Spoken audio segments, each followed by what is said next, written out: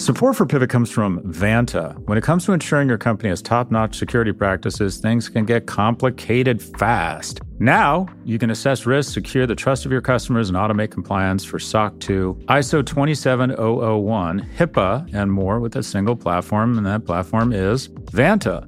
Vanta's market-leading trust management platform helps you continuously monitor compliance alongside reporting and tracking risk. Plus, you can save time by completing security questionnaires with Vanta AI. To learn why thousands of global companies use Vanta to automate evidence collection, unify risk management, and streamline security reviews, watch Vanta's on-demand demo at vanta.com/pivot. That's VANTA.com/pivot to watch Vanta's on-demand demo. Support for this show comes from Slack. You're a growing business, and you can't afford to slow down. If anything, you could probably use a few more hours in the day. That's why the most successful growing businesses are working together in Slack. Slack is where work happens, with all your people, data, and information in one AI-powered place. Start a call instantly in huddles and ditch cumbersome calendar invites. Or build an automation with Workflow Builder to take routine tasks off your plate. No coding required. Grow your business in Slack. Visit slack.com to get started.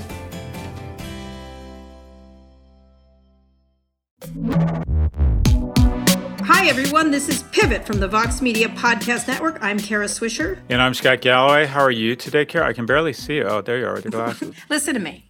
Listen, we're being taped because you've got We're starting already with a listen to me? Yeah, listen to me. Listen to me. Here's the pandemic. Scott and I have spent much of Memorial Day together. We taped his because we cannot stop working because we need self-aggrandizement. We have done his show, and now we're doing this, aren't we? Yeah, no, we're at the empty calories of linear broadcast ad-supported television and radio. We might as well, seriously, it's like back to the future to the back to the something. I don't know what, I can't figure out if we're on the cutting edge or if we're literally like the lamest time travelers in the world. I don't know what's going on. What are we? What kind of dinosaur would you be if you were a dinosaur? I'd be the T-Rex. No. That shit's gangster. Either that or the dopey, happy brontosaurus. What would you be? Or Stegosaurus. Remember Stegosaurus with the mean tail? You'd be Stegosaurus. Yeah. No, I would be the Velociraptor. That's what Velociraptor. Oh, yeah, those are you watch. That's a Spielberg poll. Yes, so I know. Every time I watch a streaming video platform or movie, it's such a metaphor for my life. My whole life is now over the top platforms, and that is, I get excited about something, as I get very excited about a TV show or this podcast or something in my life. I rip through it. It's very rewarding, and then it's over, and I don't know what to do with my life. Watch West Wing. I don't know what to do. Watch West Wing.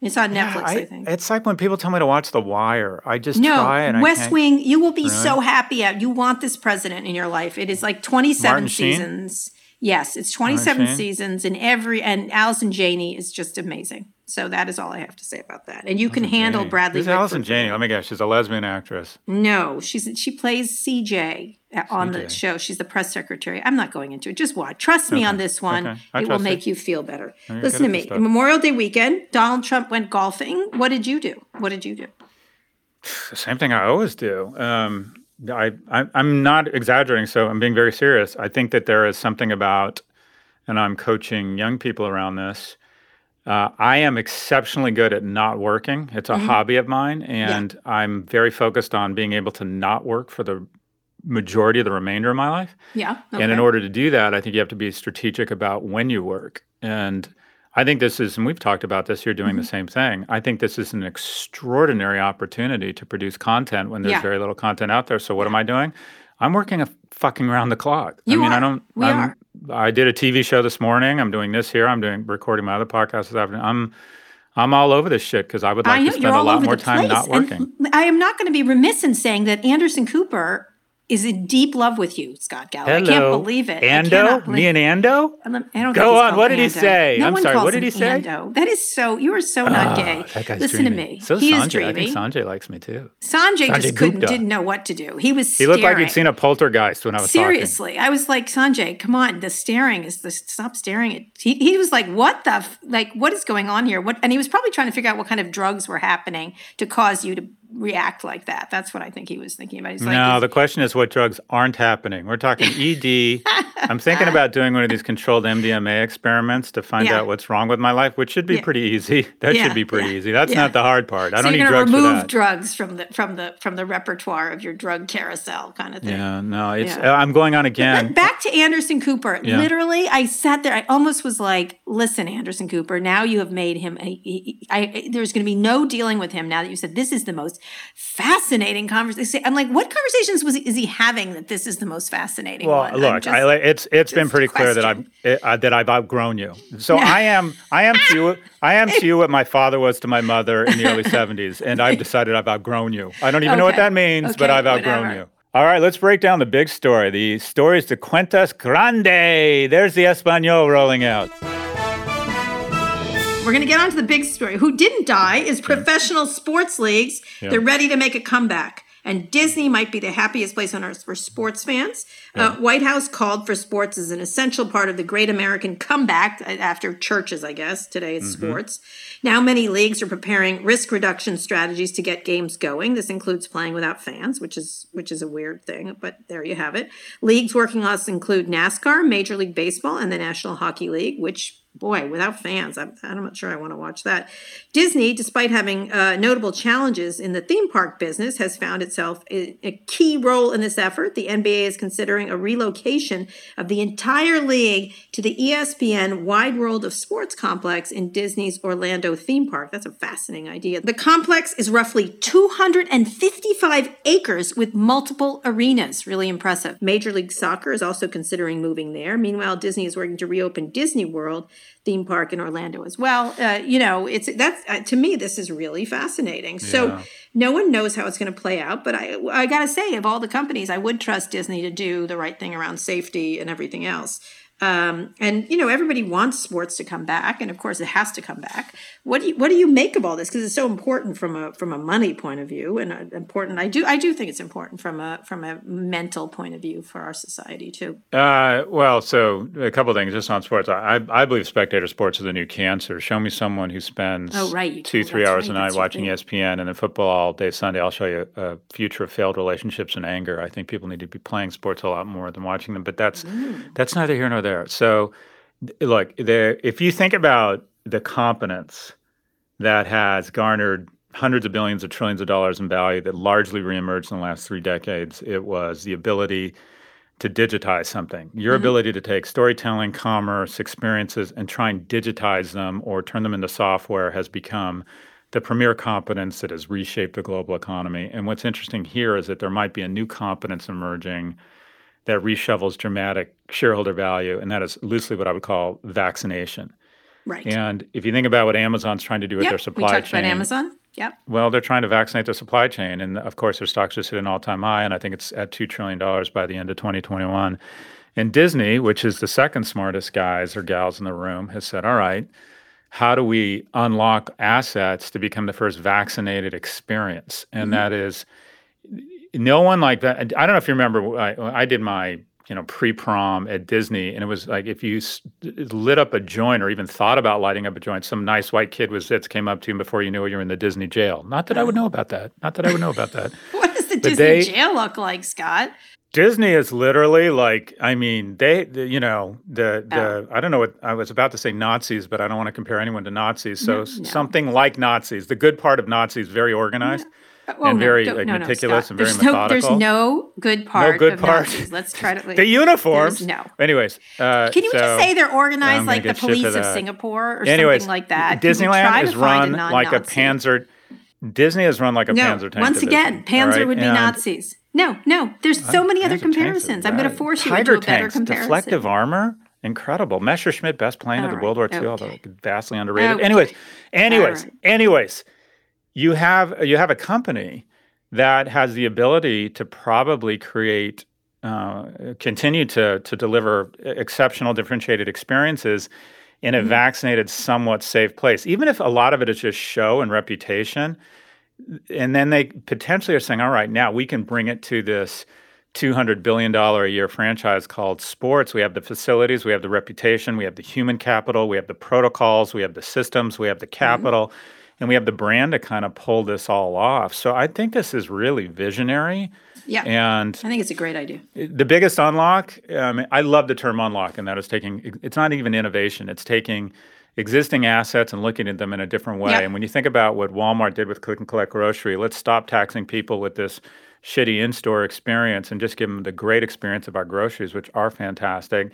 I actually think in sports, NASCAR, take away the fans, that's an unlock. I don't think NASCAR fans are adding anything to the TV experience, right? Other than making you think, wow. Not the TV experience. No, but they do make money from, the fees that go into it and stuff like that. I think most sports have become mostly about TV. Like you go to a Miami Heat game, that shit's for real. There are some really hot people walking around. That adds to the experience. Okay. Hockey, not so much. Right. But they turn down the lights in in a lot of sports. I mean, this is what could happen, and it's really interesting. I've all of a sudden become, my show on Vice airs after something called The Dark Side of the Ring, and it's all about professional wrestling. So, of course, I'm learning about professional wrestling. By the way, amazing athletes. But in the ring, it's staged. It's a show, and then the audience reaction is real. And I wonder if professional sports are headed the opposite way, where you're going to have what's going on the court is for real, but the audience becomes a stage presentation, and that is using holograms, cardboard cutouts, turning the lights down, special effects. Like the Norman Lear comedies of the 80s where they had a laugh track. Yeah. I bet they're going to be able to have the NBA Finals and largely electronically and through special effects mimic the crowd. Seats. Yeah, they probably could. I do think people like going to events. I have lots of friends who like the whole going to of sports, like a baseball game, an empty baseball stadium. Sure, they can play, but there is something exciting about being there, and I think it is exciting for the athletes too. But you're right. I mean, all that matters is the money they make from TV more than anything, not from gate. They make money from the hot dogs and the gate and stuff like that, and it's part of their business. But most of it is TV rights, which I think is important. I think getting them started like this is a great way until we get to a vaccine where people can actually physically show up. I think they're running into a lot of problems if they do bring in too many people to Disney World. I mean, they're definitely opening themselves up to it. But I do have to say, in terms of park management, I interviewed several different Disney executives over the years about the technology of park management, and they had used these things that you put on your wrist. We introduced them at one of our All Things D conferences and stuff like that. They're incredible at management, crowd management. Great at what they do. Great operators. And move people. And if you've ever been on a Disney cruise, literally it's run not like Nazis, but it's run with great efficiency. Like the Hindenburg. No, I'm sorry. Go ahead. The QE2. We're staying away from Hitler the rest of the show, and probably forever. Okay, I'm going to make a decree right now. My favorite movie star. In any case, they run things around beautifully. And it's also done with a lot of courteousness and care, and also which is interesting. And of course, they made fun of it in Jeffrey Katzenberg's movies in the. What's his name? That green troll guy. Anyway, they made fun of it in movies as being sort of the unhappiest place on earth, but it really is. It really is something to see, and especially behind the Shrek. That's right. Sorry, I watched it with my kids. Michael Meyer. I know, but they make fun of the guy who's playing Michael Eisner, that Prince guy. That's a version of him. In any case, I think it's a big move by Disney. It's smart to take these assets. It's very smart. Genius, actually. I mean, it really is creative. And we don't need the White House to tell us we need to get back to sports. Nobody doesn't want to get back to sports. But you interviewed Paul Rabel, the co-founder of the Premier League, who is a friend of Louis Swisher's. Yeah. For your other podcast, what did he say? He's amazing. What a really impressive man he is. Yeah, Paul is. First off, Paul is probably the greatest living athlete to be playing a sport right now. He dominates lacrosse like there's no tomorrow, and he's also this very soulful, sensitive, nice man. And he kind of stereotypes are so dangerous. You meet some guy who looks like an Adonis and he's the top athlete. You're going to think he's going to be a jarhead, and then he starts talking about. He calls you and says, I want to thank you for helping me get in touch with this specific emotion. And you're like, where are the cameras? He's a total sweetheart. But what they did, the big unlock there, I thought it was genius, was they said, okay, rather than have regionally based teams, let's have it be like a festival, Coachella, where your son, who's into lacrosse, can go see 6 matches, go to a clinic. Yep. It just seemed to be economically smarter. He's very smart. And the audience, I'm going to go out on a limb here and say that fan reaction isn't a huge part of lacrosse. So that he's reopening or trying to reopen safely, but it's tough for him, right? Wrong time. This will be very interesting. The pandemic is going to be an unforeseen wind in a lot of sails that we didn't see. It's going to reshape. It could initially reshape sports, but so much of this. I mean, I'm going on Anderson Cooper again on Thursday night. Anyways, No, but really? we're going to talk about education and everyone. I'm so excited for like he has a baby. You guys. Well, he might have a second. Just saying. Just saying. Yes, you would be the Just baby. saying. That would be. Anyways, really so nice there's everyone is saying about universities. Everyone wants to know the same thing. Are they going to really reopen? And there's so much X factor around therapies and when we get this vaccine, or if we ever get a vaccine. That nobody knows, but I love that firms like Disney and Paul Rabel are saying, thinking about it. I'm going to try. I'm going to get, based on the information I have right now. Well, it's new, fresh things. Although looking at some of the pictures this weekend, people are not doing new, fresh things. They're doing the old, dangerous things, like, at beaches and things like that. And so I think taking a fresh look at things and how to do it in a new way is a great idea. I think just running amok is really a problem. We're going to get most of the Cats doctors living with dog. Most of the doctors I talked to are like, oh God, just getting ready for the fall, set of it. Okay, we're going to take a quick break and we're going to talk about more openings about the New York Stock Exchange plan to get back open and a friend of Pivot on Facebook's work from home plans. We'll be back after this. Support for this podcast comes from Constant Contact. If you're a business owner, you already know that it's really, really hard to cut through the noise of everyday life. If you want to connect with your customers, you need to break through the noise. You need Constant Contact. Constant Contact is a marketing platform that makes it easy to reach new audiences, grow your customer list, and connect over email, text, social media, and more. Whether you're a marketing guru or just learning the ropes, Constant Contact offers writing assistance tools and automation features that make it simple to say the right thing at the right time. So get going and start growing your business today with a free trial at ConstantContact.com. Just go to ConstantContact.com right now. Constant Contact, helping the small stand tall. ConstantContact.com. Welcome back. The New York Stock Exchange is opening back up floor trading this week. A quarter of traders will be coming back with all sorts of new guidelines and protections. Floor traders aren't employees of the New York Stock Exchange, but of different Wall Street firms and banks that will have to sign liability waivers that acknowledge that returning to work could result in, quote, contracting COVID-19, respiratory failure, death, and transmitting COVID-19 to family or household members and others who may suffer from those effects. I don't know. I've been to the New York Stock Exchange. I think it's largely useless. It's kind of a backdrop for CNBC is why I'm always there. And it's also a very tight, weird place. It's such a tight, weird place. I would not go in there. I'm not going back there ever, I don't think. What do you think about this? No, you're exactly right. I was going to say it's no longer a trading exchange. It's the live studio audience for CNBC. It's very majestic. It's interesting. The guys in the blue suits, I really don't know how it serves any practical purpose when you have the NASDAQ. Yeah. And people say there's certain nuance to IPOs. There's half as many publicly traded stocks as there were 20 or 30 years ago. It feels like an anachronism. It feels like this will probably speed the future, and that thing is going to become, like you said, a backdrop to media companies, but even the media companies aren't returning. So, Jim Cramer's like, well, that's really nice, but Carl Quinn is like, there's no fucking way I'm going back. Yeah. Well, it's interesting. They use it a lot when you're there for tourists. They'll come in and they take a picture near the bell. They have this little set, like it's speaking of Disney parks, it's like that. That's right. Like you go there and you pretend you ring the bell, but it's not even where the bell is. And so that has got to be done. And it's right down there, right down there on Wall Street. And there's so much security now, crazy. Obviously. It's really a deeply difficult experience for people. So I'm not sure why, except for perceptible things, we're opening the exchange. I guess, I don't know. It's largely a show that I can tell at this point. But let's talk about the real thing, is companies IPOing. When I talked to Brian Chesky, he actually talked about he was thinking about next year, and he even mentioned 2020. How do you see, the idea of IPOing, where that's going to go? I think this next class of companies that comes out is going to be one of the best performing IPO classes of the last decade. And because all right, who are they? Oh gosh, I'll give you one. Lemonade, the insurance disruptor.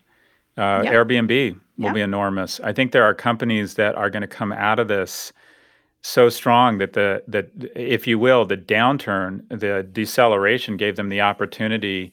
I don't want to call it shed dead wood, but basically get in fighting shape, cut costs like crazy, come back. Yeah. Their profits will be stronger. A lot of these companies have laid off 20, 30% of their staff. Their revenues are going to return. They'll hire back 5% of those people, and their profitability is going to skyrocket, and they're going to come into this either through a direct listing, or if they want it to be a branding event, they'll pay Goldman and JP Morgan 7% not to market their securities to their own crony, corrupt institutional investors who they price the stock too low, thereby diluting the pre-existing shareholders such that they can feed their old white guy network with bullshit discounts on stocks. But that basically you're paying them 7% of proceeds. That was one paragraph. That was without punctuation. But this is what it is. It's a corrupt thing, but you're paying them 7% of proceeds for a branding event because Goldman and JP Morgan are great brands themselves, and it's like this movie's brought to you by Disney. So it says, okay, this is probably if Goldman's bringing you public, it means that, other than WeWork, of course, it means this company is probably, pretty blue chip. So I think you're going to see the companies that return, they're going to look like growth companies, but they're going to be growing 30% off of numbers are lapping, not 11. So I think these companies are really exciting. I think you're going to see some monster IPOs. There's so much money on the sidelines waiting to get put back to work. Brian talked about a direct listing. I think he was saying that. I think he said, it was interesting, the story he told. He was preparing the S1. He was reading it when he, started to hear about the problems in China that they were starting to have. And so he was ready to drop the S1 on March 31st, I think, something like that. And then, of course, pulled it back. And now he's got to change all the numbers. But it was, he was saying a direct listing was the way they were going. And it'll be interesting of when companies like that can put their foot into the market. I think that's the intent. And you're right, they do have to cut. They've cut a lot of things. I know Brian said he had 101 projects or something like that, and he cut 70 or 80 of them. Even though some of them were quite interesting, like their transportation one around planes and some others. He either put them on hold or he got rid of them altogether and had to let go of staff. And so you're right. He was saying how it sort of gave him the clearest vision of what the company is, despite having to do this and being on a roll, because they were cash flow positive, they were doing really well. But it gave him a vision of exactly what the point of the company was, which was, and what to stick with and what not to stick with. Although at the same time, he was disappointed on some of the stuff. I think he really was looking forward to innovating in, like plane travel. Yeah, it's going to be. It's just. I spoke to Aso Automotive, and the basic general party line among all analysts is that there's a disconnect between the markets and the economy. And Aso Automotive said, "I'll take the markets view any day over quote unquote the experts." And what the market seems to be saying is that there's a concentration or there's a bifurcation where there's more capital flowing into the winners, and there's some big winners through the kind of the culling of the herd here. The elephants that survive when the rains come back have more foliage and just boom, and are able to use this as cloud cover to cut costs, get leaner, get more profitable when the revenues return. And it's and the NASDAQ, if you will, is so weighted towards the winners. I mean, right now it's becoming not the S&P 500, but it's becoming the S&P 5, or there's 5 companies that are worth more than the bottom 400. So the markets are basically saying, all right, we're the winner circle. And it's not a good thing. It's any sector, we take the best 2 or 3 companies and we've just made them stronger. So the few companies that are public or manage to stay public, you're talking really about the cream of the crop that are consolidating everything else. So and that's what the market reflects in this notion. And you always said this, the markets don't reflect the economy. They don't really reflect America. And it's there a couple of things. The good news is, the markets, I think, there's a decent chance, at least what the market is telling us, are going to be fine, maybe even go up from here. The bad news is that doesn't reflect what's going on Main Street. Right, which is the ability to cut these jobs and whether they're going to get them back. And, the inability to innovate with new, fresh ideas. We'll have to wait and see if capital really pours into the market in order to do that. But right now it is about consolidation more than anything. I think that'll hurt the markets, presumably. You know what is absolutely going to be the biggest boost to profitability amongst big tech over the next 5 years? This work from home movement. It'll be used as an excuse to start cutting people's salaries. How interesting, because that's what we're going to be talking about in a minute with someone. There's a segue from the dog. I'm learning. I'm learning. I should be on TV with Anderson Cooper. Oh, God. With Anderson Cooper. I can't believe he's having you on again. Oh, my God. That guy loves me. I've got to speak to him. That guy Anderson loves Cooper, me. if you're listening here, because I know you are now that you love Scott Galloway, he loves the dog. Give me a call and we need to discuss it. What are you talking Stay about away from on him. Thursday? Stay away from him. I'm with the cool kids now. Okay, Scott, enough of your troublemaking. Let's hear from a friend of Pivot about Facebook becoming a work-from-home company.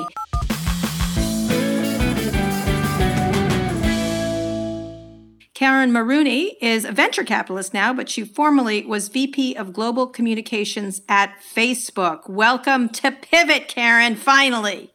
Finally. Thank you, Welcome, guys. Karen. So we have a lot to talk about. I know you're a PR person. You're going to have to drop your care as a PR person and wariness and talk to us about everything. But let's first talk about Facebook's last week announced to employees that they could work from home permanently. Can you help us understand the strategy here? Yeah. I looked at this and I said, oh, man, this could be as big as their shift to mobile, the way that they're thinking about this. I mean, it had the classic elements of, it was very much an everybody in Menlo Park. It had a center of the universe, and they are completely changing that.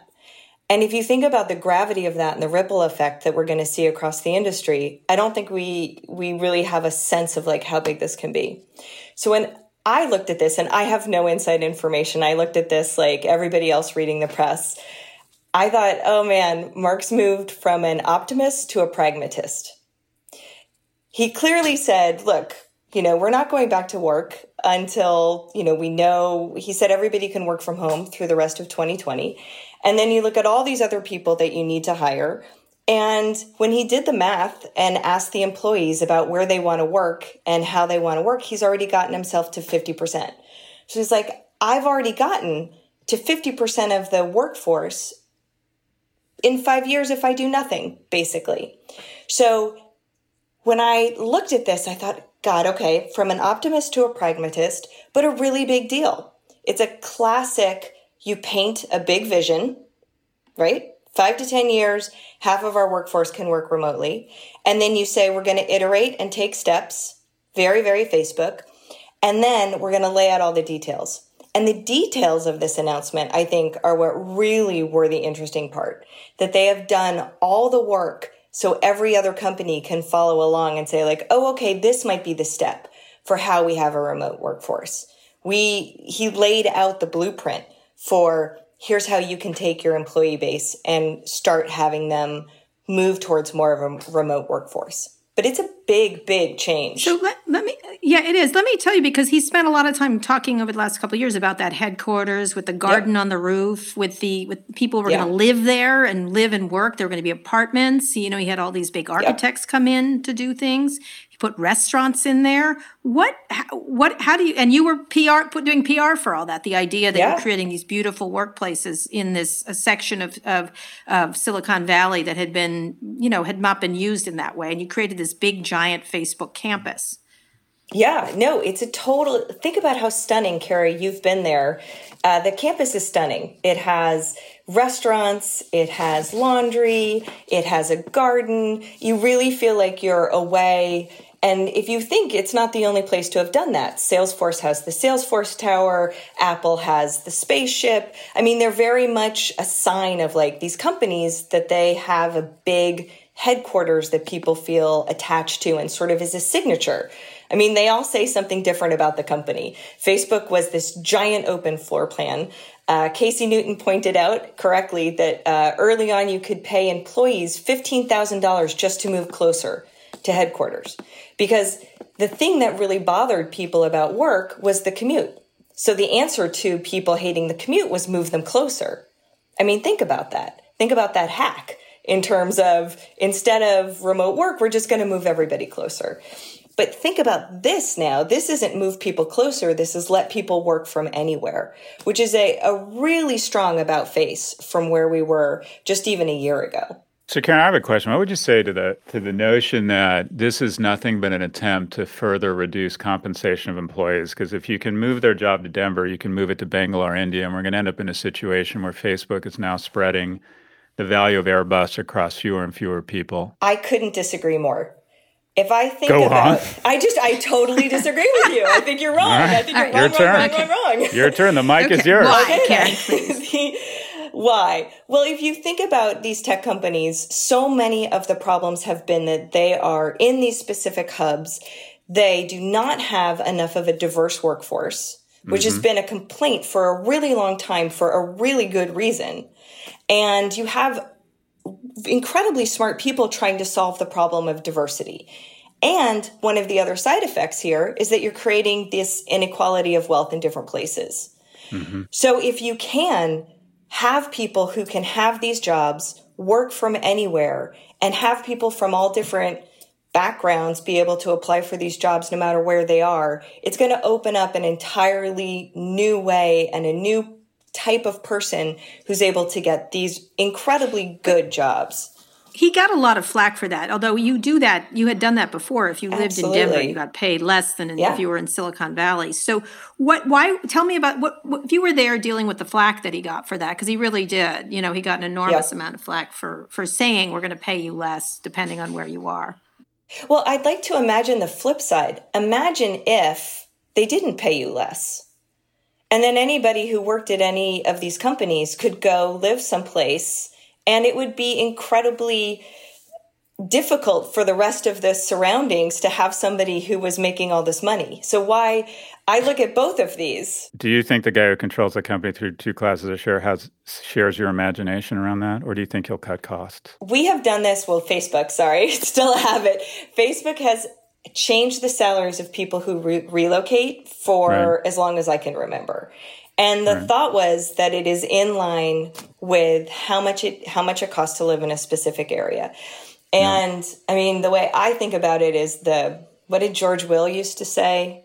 The 4-letter word that begins with F that you're not allowed to say in work or at home or to your kids is fair. Like you can say the other 4-letter word as long as you want, but you can't say the word fair. I think if they had done either version of this, people would have cried no fair. Yep. Yeah, so I think I look at this and I personally agree with the way it fell, but I think on either side, they would have gotten blasted. All right. Speaking of that, we're going to talk about that in a minute. But what happens then to Silicon Valley? Like they built this beautiful. What happens to that campus then? I mean, can I just now walk around up there and get smoothies by myself now? Can it become a park? Could it be? That's an image. I like that. Just Kara wandering around. It was one of Facebook. Those. Well, could I tell the story of when you brought your son to Facebook Classic campus? No, please don't. He walked right up to Kevin Systrom and said, "You should friend me." Do you remember that? And Kevin was like, "Yes, I do." He was terrified. He looked terrified. In any case, but what happens to these? What happens to these beautiful? Like Google had its campus. You know, you've got Salesforce, you've got Apple. They spent a lot of time building these things. So, do people have to go now, or do they can say no more of this? I think from what I read, the stats also showed that a number of people are like, "Get me back there as soon as possible." I mean, I think some people will be really disappointed that they can't go back. And especially young people, right? It's where you meet your friends. It's social. It's really interesting. If you don't have school and you don't have work, where do you meet your spouse? And I'm not saying that's the only place to be in, but those are the 2 places people create relationships is at work and at school. And right now, both are in question right now about whether you have a physical presence. I think what I read was Mark went out of his way to say, he in a very classic style, he'd done a lot of research. He'd talked to a lot of experts. He'd talked to a lot of people. Then he sets out a grand vision, and then you iterate. So I expect they'll iterate and learn. He called out specifically new grads, because a lot of companies that are working remotely today say specifically, we won't hire people who don't have X years of experience. And in what I read, Mark said, we have thousands of interns who come and eat all the food, and they will still bring them in at least for a certain amount of time. So it sounded like the remote workforce initially would be people who are the new hires and people who fit a certain set of criteria, which included experience of years that you've already worked there. Okay. I'm going to ask you one more general question before we finish. So one of the things we've talked about is the idea of redemption that companies like Facebook and others are having during this. What do you read on the PR strategy big tech will employ as the recovery continues? What would you be doing right now? Look, we're good. We weren't as bad as you thought. What would you do? Because you went through the years of Facebook is ruining society. Yeah, I got to go through the up and the down. So I got to have both. I think, I was listening, as I do, I listened to your show, and I loved how you guys were making fun of all the ads that had the little piano, tinkle, tinkle, tinkle, tinkle, tinkle. We're in it together, all hug, no matter who it was, there's something there. And it's true. It's not just tech. I think it's every company is maybe doing an overboard in terms of we're in this together. When I take a step back and I think about how we entered 2020, which is just even January, just think about Techlash felt really real. There was this big consensus that CEOs and founders were, not to be trusted overall, not just in this. And there was a fear of big data. And I think that seeing these companies come together, whether it was Google and Apple working on this or Facebook putting out data, it feels to me like a little bit of a shift because, again, I used to hearken back to Silicon Valley. Remember that line that was like, I don't want to live in a world where someone else is making the world a better place, better than we are. Remember that? It used to feel a little to me like that. And now I think the need is so great that people and these companies are doing a better job of letting go of that and focusing more on the problem and the solution. So I think should they get a pass? Should they be able to be redeemed? Because there still is the election coming up. There's still all kinds of things. Should we say, oh, now they're good when they're now more powerful than ever, Karen? Like Facebook's at an all-time high. Well, I don't expect you or Scott to give anyone a pass ever. So I think that I feel confident in the no pass zone from loads of people. I think that there will be, like everything stops and starts in goods and bads. And I don't think it is all bad or all good. And we're going to have to keep the balance. You just said nothing. Thank you. See, my old. That's why she's paid the Head big bucks. Used to be. Karen, talk about your new firm. What are some of the firms you're financing? What's the focus of your VC firm?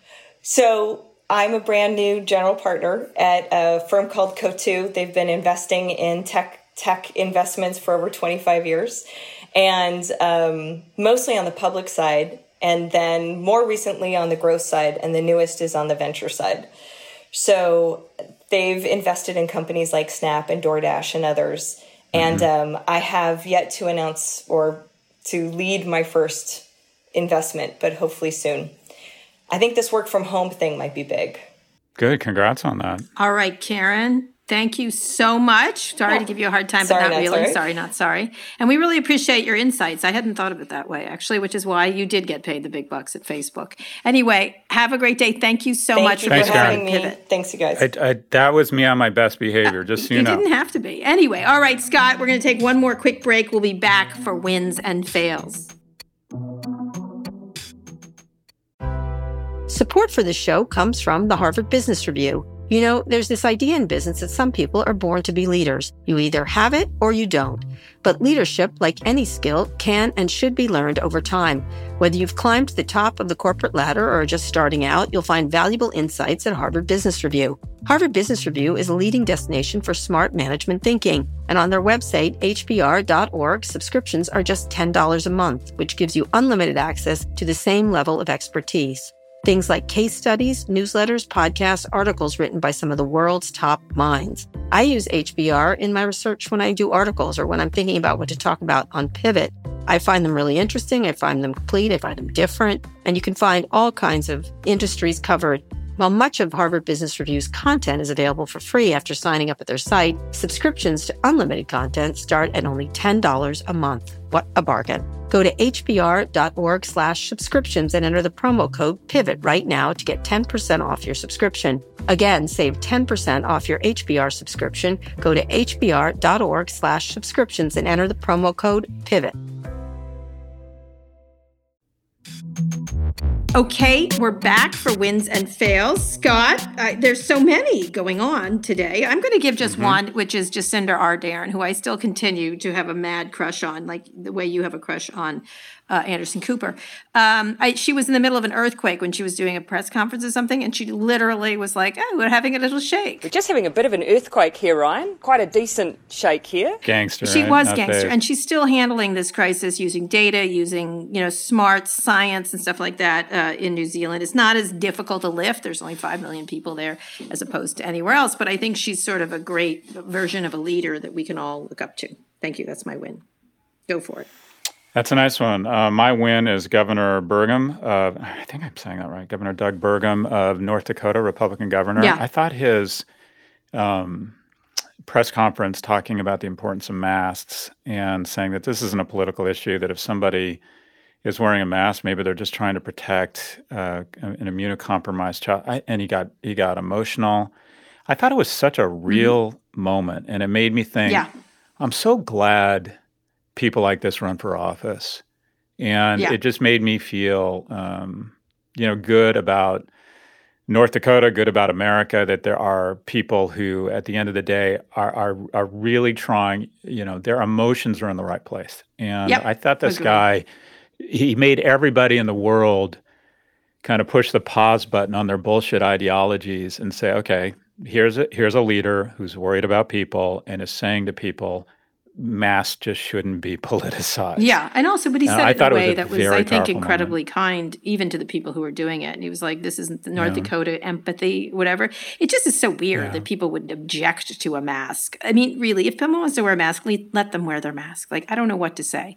Like, and not wearing it is a sign that you don't think more carefully about the people you might infect. And so, they're going to argue the science of it and everything else and say it's, don't tread on me. I don't have to wear it if I don't want to. But it's just as he characterizes, very selfish attitude. And it's not. This is going to be a phase that is going to end. And to make it better, it would be nice if you did that. And so I like that. And I've always also liked. I've been introduced to a lot of GOP leaders who I think are great, like Mike DeWine. I mean, I'm not going to agree with him on a lot of stuff. I've looked a lot of his other policies, but I got to say, I think he's conducted himself with leadership through a crisis. So it's nice to be able to see that the party is not just Trump. Like, this party is not just Trump, and I'm hoping those voices will prevail over time. All right, your fail. I thought Joe Biden's interview on CNBC. I just think he needs to appoint a cabinet really fast and a vice president and start diversifying the portfolio. I just thought he came across as a 76-year-old man. I know that's an ageist, terrible thing to say. I'm worried, Kara. I think Joe has lost a step, and I think we're in a state of denial. And some of these interviews, it feels to me that he is a decent man. He has strong character. He surrounds himself with good people, which is check, check, check. These are 3 ginormously empty boxes on the other side of the aisle right now. But he needs to surround himself with competent people such that he can say, okay, maybe my knees aren't what they are, but I've got a great line, I've got a great running back, I've got a great wide receiver, and this is a team sport. He needs to put the team on the field fast because these interviews are painful. I might point out Scott Galloway, Mr. Supporter first of Beto, who I said was going to flame, and then Bloomberg, who I said was going to flame. You had this thing around Biden. He wasn't going to win. I was like, I don't know. No, you're right. So I'm just saying, I just am like, I do not discount the decency of this man, which is clear. He made a couple of errors. They were stupid. This thing he said about African Americans was stupid. I don't. You know what the thing? I think you aren't black. Who gives a shit? I mean, compared to what Trump says, Trump is stand. That's nothing. Yes, that's a speeding ticket in a house with double murder. No one's making the comparison between them, by the way. Nobody what I'm compares talking them. about, Trump's and no in his one own wants to sphere. talk about this. No Right, one wants right. to talk about this. Is Joe Right. has lost a step, and that shit doesn't get better as time goes on. All right. And he But needs to surround himself. I am pointing out that you were spectacularly wrong about all your political choices so far. That's just so far. Point that so out. far. All right. Someday So you're far. going to be right about this. All right. My fail. I think, I worry about I still worry about jobs. The Hertz Rent-A-Car bankruptcy was, they of You're course worried were about loaded. Hertz going out of business? No. I mean, they were loaded up my with debt. God. They were loaded up with debt. There was no way to go. And look, Enterprise had been running circles around companies like Hertz for a while. But I do worry about people's jobs. I still am like, how are people going to recover their jobs? When you talk about the culling, you talk about it as a concept, but in reality, it affects people's lives in a way that is going to be profound. And I think it's really hard to see where that's going to go and where the pain is going to be. And I think we're going to not see it in the way that we should, or not focus on it in the way that we should. As you said, I think I get inspired by you in that regard. It's people, not companies. And so I think about the people working at these places and what's the choice you have? You can't just move on to another job. I think we have different people have an ability to find jobs quicker. And I think it's going to be really tough for a lot of people like that. I keep thinking every time I read one of these, I go, oh dear, it may be good for the corporations. It may be good for Wall Street. It may be good for a lot of things, but it sure ain't good for people. And then, if you make more than $100,000, 10% of you have been laid off. If you make less than $40,000, 40% have been laid off. I mean, so I consult to, or used to consult to a lot of big multinationals, and one of the heads of one of these European, and I know I'm sounding very cryptic right now, but I don't want to speak out of school, and they're predicting, they've talked to a bunch of experts, and they're predicting social unrest in the U.S. Yeah. And I thought, geez, do you really think there's going to be social 100%. unrest? It's like, oh yeah, we think that people, you guys are kicking the can down the road in time so both parties can pose for the cameras for November elections. But if you look at unemployment, if you look at how vulnerable your population is, you are headed towards social unrest. And I thought, wow, that is really. And these are not reactionary. No, people. When I say this, and I give sometimes speeches, and I said something that I had heard from someone, I don't remember what it was, is you're either gonna deal with this issue around now jobs, but at the time it was income inequality, or you're gonna armor plate your Tesla. So which do you want? Right. And so I think that, to me, I just have this nagging feeling of real problems coming up in terms of that. And whoever inherits the White House, wins the White House, it's going to be one tough job. It's going to be one tough job. And I worry. I worry about anybody having to deal with it, but especially when we're highly partisan, we're arguing about freaking masks. It's insane. Let's have the governors. Let's go happy. Let's go happy. Tell me something happy. I'm gonna do something happy. You go first. Happy. What's happy? What's happy? Oh, my children are still wonderful. I do not want to drive them in a minivan in the pool. That's one cute baby. That's one cute baby. That is one cute baby. Oh my goodness. That baby's a cutie. And also my sons, they're really, they've proven to, they're really handling this really well. There's moments of boredom, moments of like, this sucks. And they've handled it very maturely. I'm very, very happy to have such nice children. Okay, yours. That is nice. Yours. So mine is, I talked about it last week. I was really moved by Marianne Castro, Senator Glenn's wife, passing away at the age of 100 from complications from COVID-19, suffered with a real stutter. And I went back to her obituary for the second time. And I love what John Glenn said. When he was asked about what it was like to be with or have a wife with a severe stutter during a presidential race. And he just said, I just always loved her for who she was. I just loved her, and that was that. Yeah, and I remember thinking to myself, wouldn't it be nice to have those instincts that when someone is deeply insecure about something that you express to them, I just know who you are and I love you, and that's that. I thought that was this is the guy who orbited the earth for the first time.